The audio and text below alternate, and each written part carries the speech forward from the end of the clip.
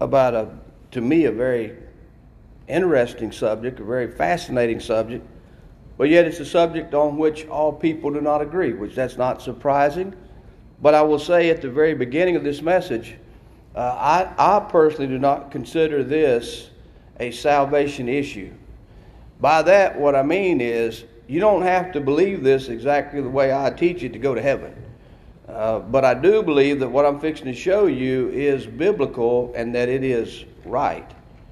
And so tonight we're going to talk a little while about the subject of the doctrine of future recognition. Future recognition. In other words, what we're saying is, will we recognize one another in heaven? Have you ever thought about that? Will we recognize one another in heaven? You know, some say no because, well, if we did recognize one another and we was in heaven and we realized that our friends and our loved ones didn't make it to heaven, then that would cause us to be very sad. We'd have a lot of sorrow. The invitation number is 453.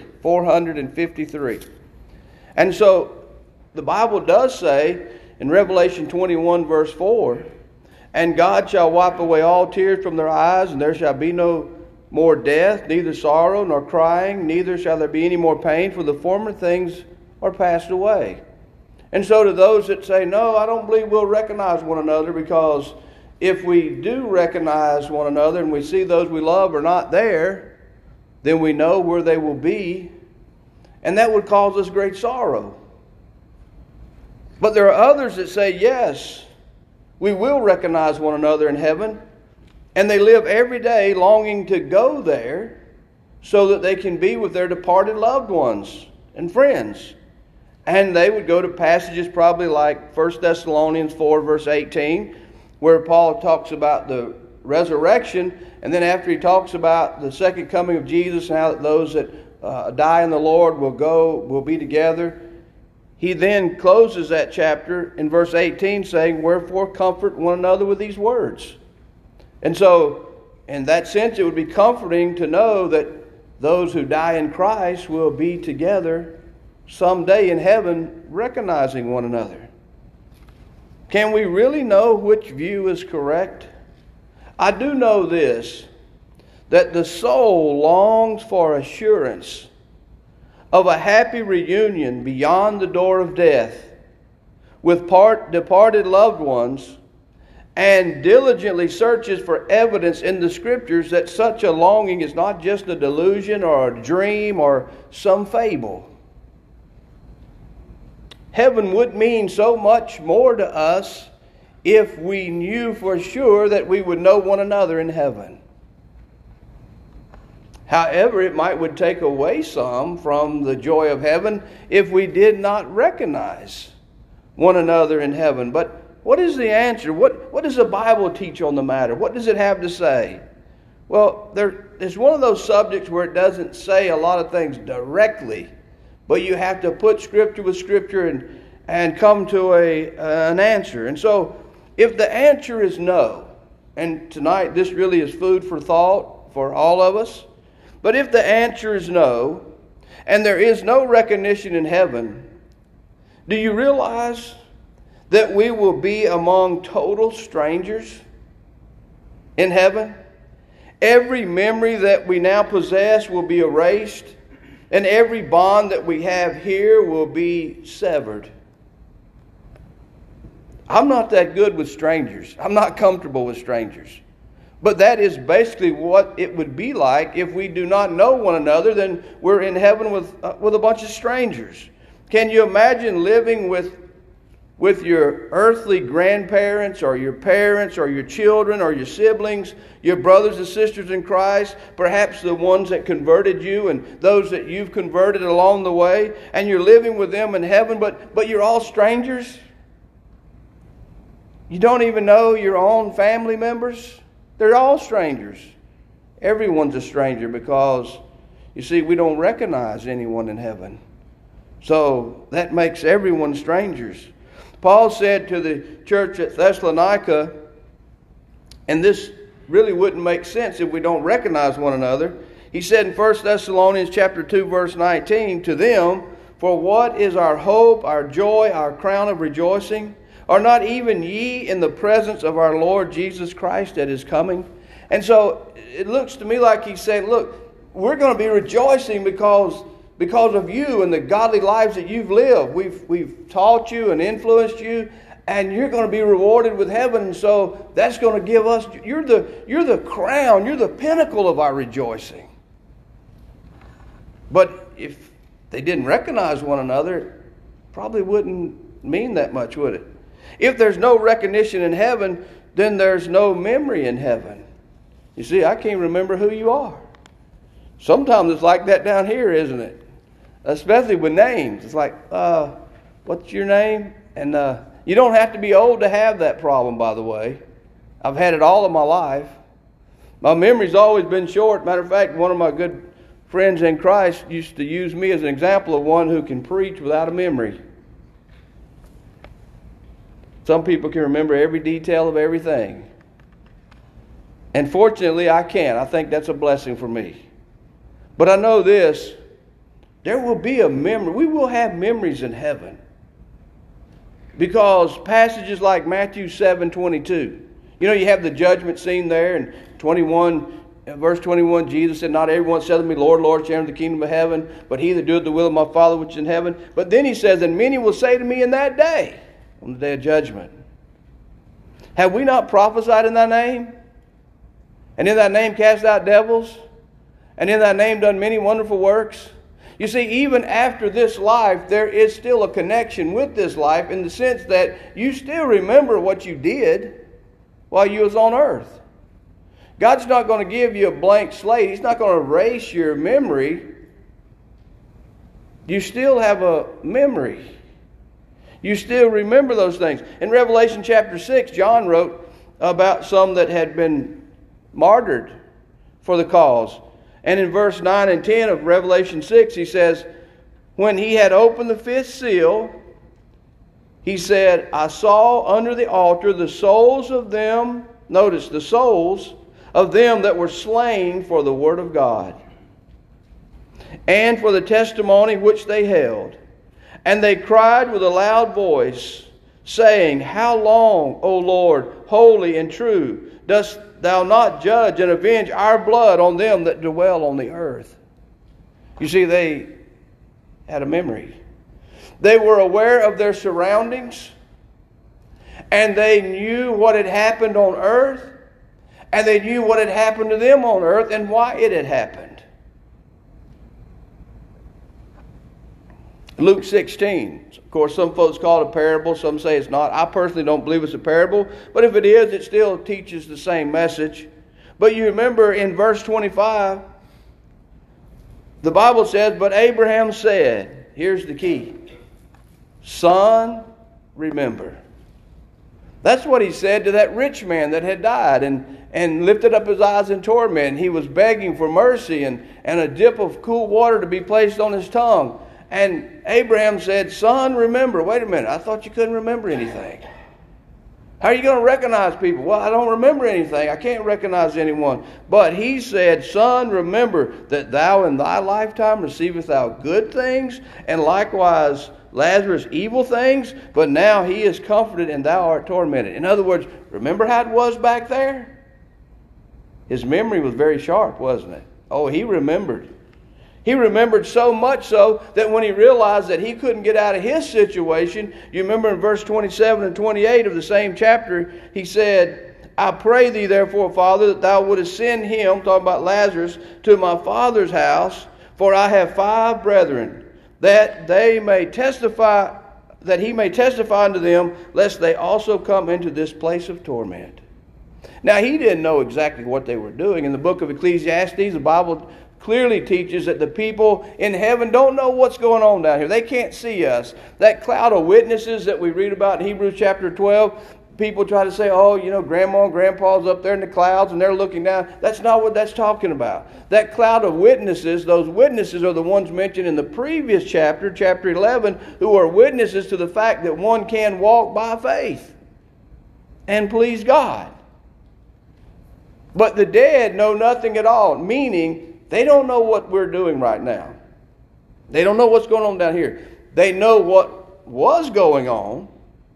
They remember how it was when they were here, but they don't know what's going on right now.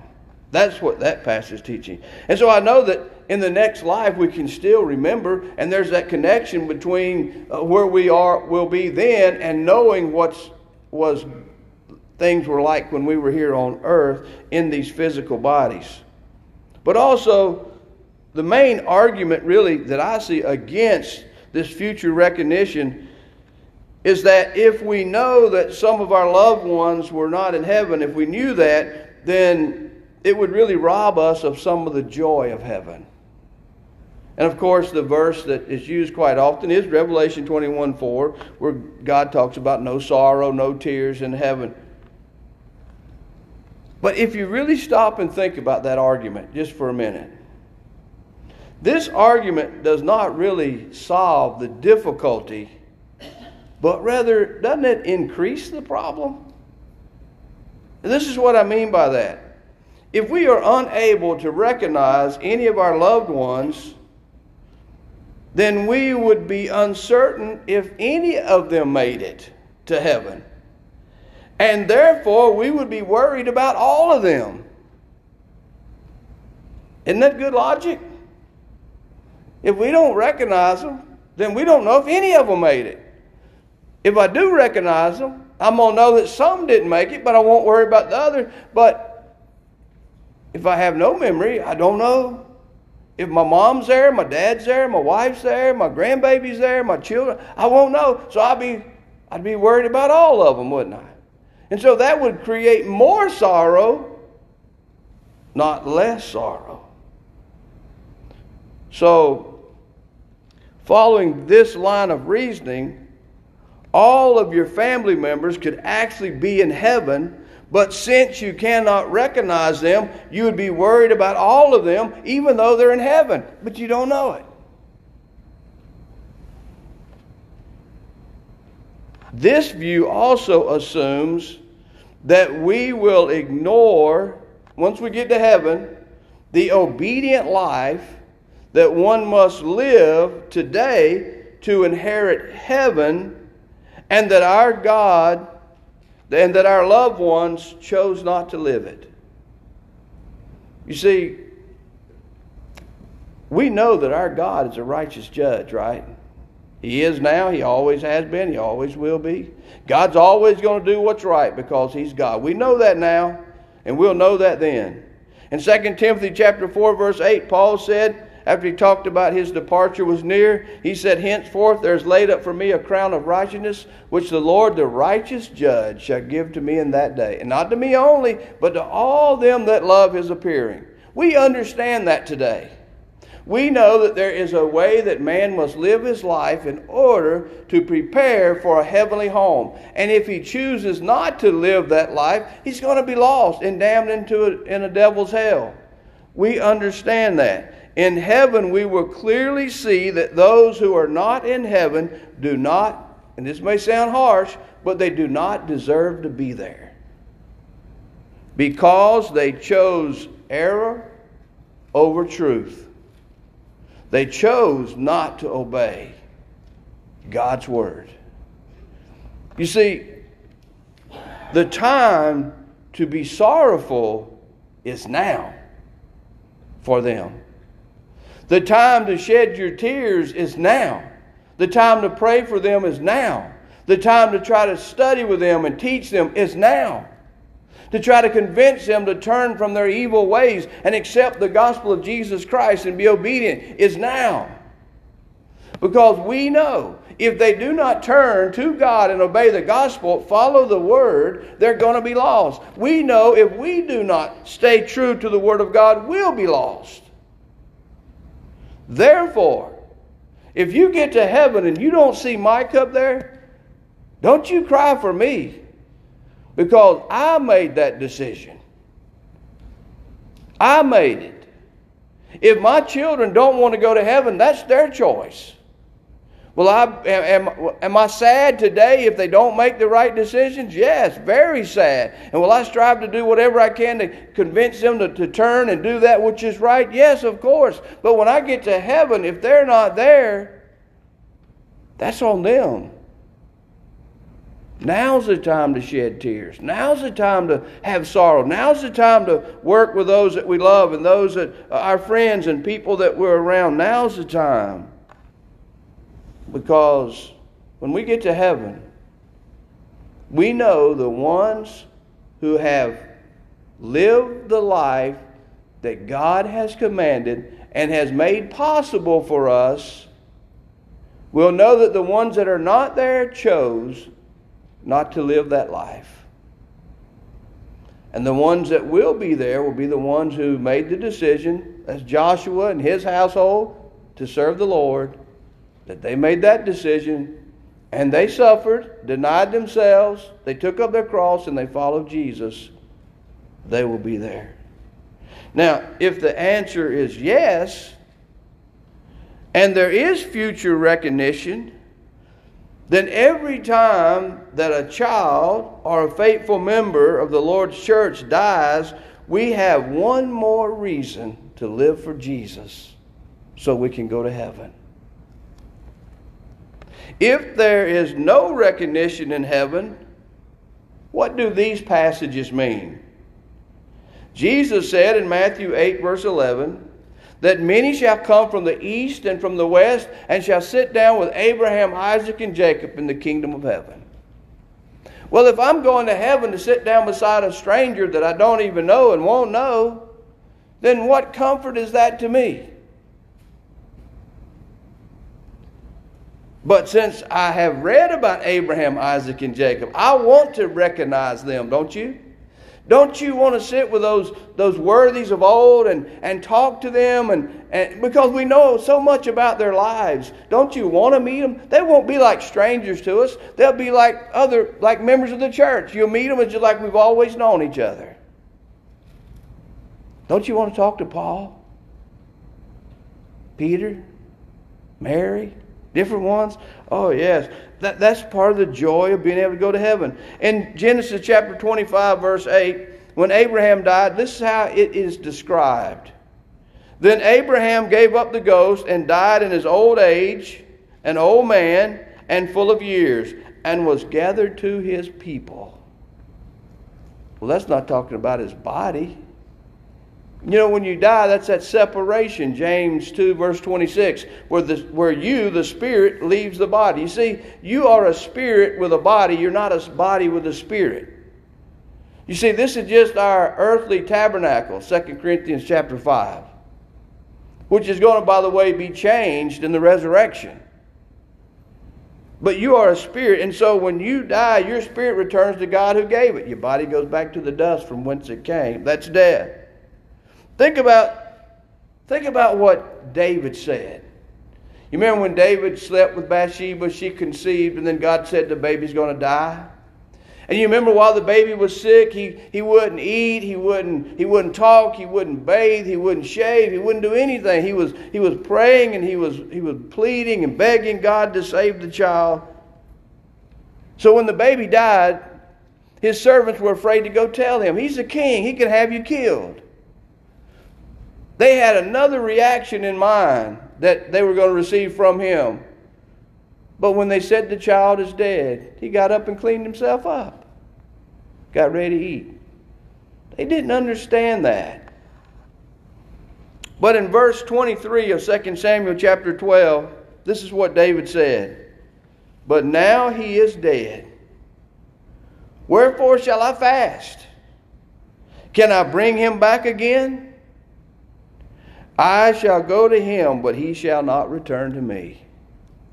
To me, that's one of the most comforting passages in the Bible. One of my favorite to say, you know what? I've got a grandbaby up there. Juniper Wren. I want to see that baby. You know, here's David. He is all tore up. He's in awful shape. And he's doing everything he can to try to get God to bless him and that child to live. But once the babies die, he gets up and goes on with business because he says, I can't bring him back. He's dead. But I can sure go be with that child. Well, what would that mean if David doesn't recognize his son? It's no big deal. There'd be a lot of children have died, and people will be there, and if they're all just strangers, how could that be comforting? Oh no. That passage wouldn't really mean anything, would it? If they're just all strangers up there. And I think about Paul over in 1 Thessalonians chapter 4. This is also a passage that we use at funerals on a regular basis because it's very comforting. When Paul said to the church there in verse 13, he said, But I would not have you ignorant, brethren, concerning them which are asleep or dead, that you sorrow not even as others which have no hope. For if we believe that Jesus died and rose again, even them also which sleep in Jesus will God bring with him. For this we say unto you by the word of the Lord, that we which are alive and remain to the coming of the Lord shall not prevent or precede, go before them which are asleep. For the Lord himself shall descend from heaven with a shout, with the voice of an archangel, and with the trump of God, and the dead in Christ shall rise first. You see, these folks thought that the Lord's coming was imminent. They had this false idea that the Lord was about to come just any day, and he was going to come and take all those that were alive, and their dead loved ones that had died in Christ were going to be left behind. Paul said, I don't want you to think like that. That's not the way it's going to be. No, when the Lord comes, he's coming to get those that are dead in Christ Jesus and those that are alive. Notice, in verse 16 again, he says, For the Lord himself shall descend from heaven with a shout, with the voice of the archangel, and with the trump of God, and the dead in Christ shall rise first. That resurrection of 1 Corinthians chapter 15. Then we which are alive and remain shall be caught up together with them in the clouds to meet the Lord in the air. And so shall we ever be with the Lord. Wherefore, comfort one another with these words. To me, that's very encouraging. My loved ones that have died faithful in the Lord, when that trumpet sounds, their new bodies are going to come forth out of that ground. Their spiritual bodies, their heavenly bodies, and they're going to enter into those heavenly bodies. And if we are alive, our bodies will be changed in a moment, the twinkling of an eye, and we'll be called up together with them. We'll be united once again. We'll meet the Lord in the air, and so shall we ever be with the Lord. Isn't it wonderful that he says, so shall we ever be with the Lord? And what that means is, in heaven, of course, there's no dying and there's no more separation. You see, dying is temporary. That's here. That separation, that's here. That's something that I don't like about this life, but it's a necessary thing. Actually, it's a good thing when you look at the outcome. But it's tough when you're here and you're saying goodbye to those that you love. But if they're faithful in Christ or they're little children, you know you'll see them again if you'll be faithful to the end. Revelation 2:10. Luke chapter 16 again, verse 22, 23. The rich man Lazarus, the story that's told there, it says, It came to pass that the beggar died and was carried by the angels into Abraham's bosom. The rich man also died and was buried, and lifted up his eyes, being in torment, and seeth Abraham afar off and Lazarus in his bosom. We've already pointed out that we will have our memories in the hereafter. But I want you to notice right here, this beggar had never seen Abraham, but he saw Abraham, and he saw the beggar. He recognized them. That was after he had died and been buried. I even think about Peter and those that were with him at Mount Transfiguration. In Matthew chapter 17, verse 4, the Bible says, Then answered Peter and said unto Jesus, Lord, it is good for us to be here. If thou wilt, let us make here 3 tabernacles, one for thee, one for Moses, and one for Elijah. You know, while Peter was alive, he saw 2 men that he had never seen in his whole lifetime. They had lived hundreds of years before Peter was ever born. But when Peter saw them, he said, there's Moses and there's Elijah. If anything, our recognition will be better than it is now. God will enlighten us when this life is over. He will give us more knowledge and more understanding and more recognition than we have today in these old earthly bodies. I look forward to having my new body, number one, but I look forward to knowing things that I don't know now. Knowledge is a great thing, but I certainly would be disappointed if I get to heaven and you're right there beside me and I don't know who you are. You're just like a stranger. Oh, no. We've spent several years together. I've been here about 20 years. We've had our ups and we've had our downs. We've had our good times and not so good times. We've studied together. We've fellowshiped together. We've worked the community together. We've served one another together. We've loved each other. I don't want to forget those memories. Oh, no. If you go before me when my time comes, I want you to know I'm looking you up.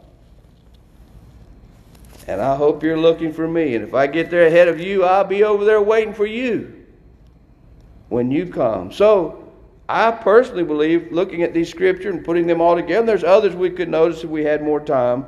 I do believe the Bible teaches future recognition. I believe that one of the greatest joys of heaven will be our reunion with those that we loved while we were here on this earth. We have comfort knowing that our separation that we have now is only for a short time. We know how quickly the years just pass by. I know they don't get faster, but it seems like they do every year. Every birthday seems to come sooner. It's amazing how short our lives are here. So, it's just going to be a moment. And we're all going to be gone from here. But that's not a bad thing. That's good. Because we're going to be with all the redeemed of all ages.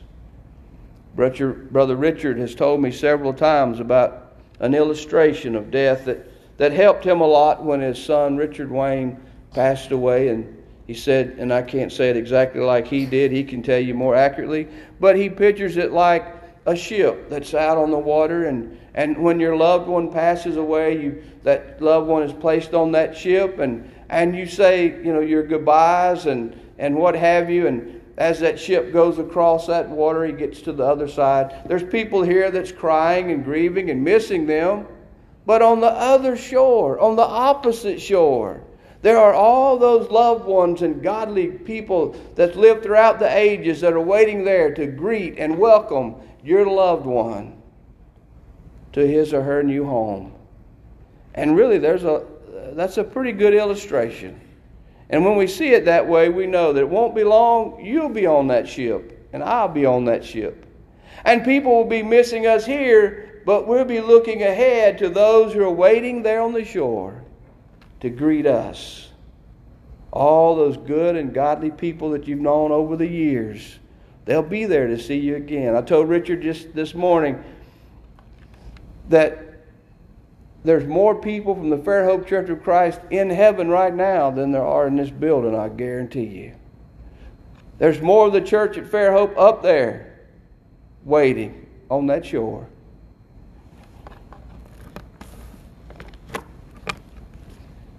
I tell you one thing.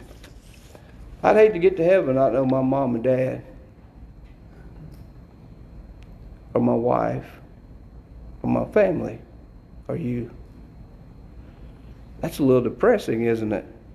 Oh, no. I firmly believe that the Bible teaches we're going to know one another in heaven. And every time someone else gets there, it's going to be a great reunion. I believe there's going to be great joy and happiness. And so the choice is ours.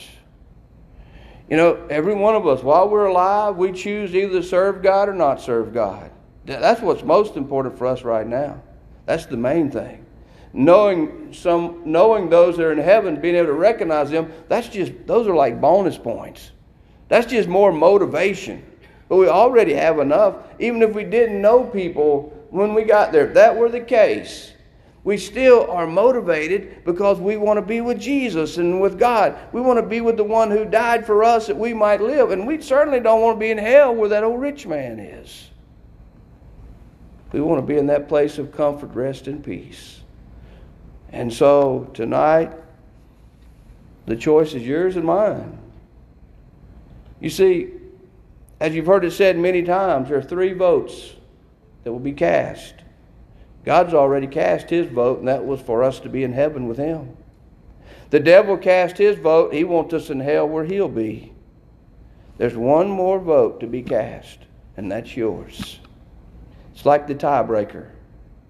You get to decide whether you will be in heaven or hell based on how you choose to live. If you're here this evening and you haven't obeyed the gospel, please do so. Don't miss out. Don't miss out.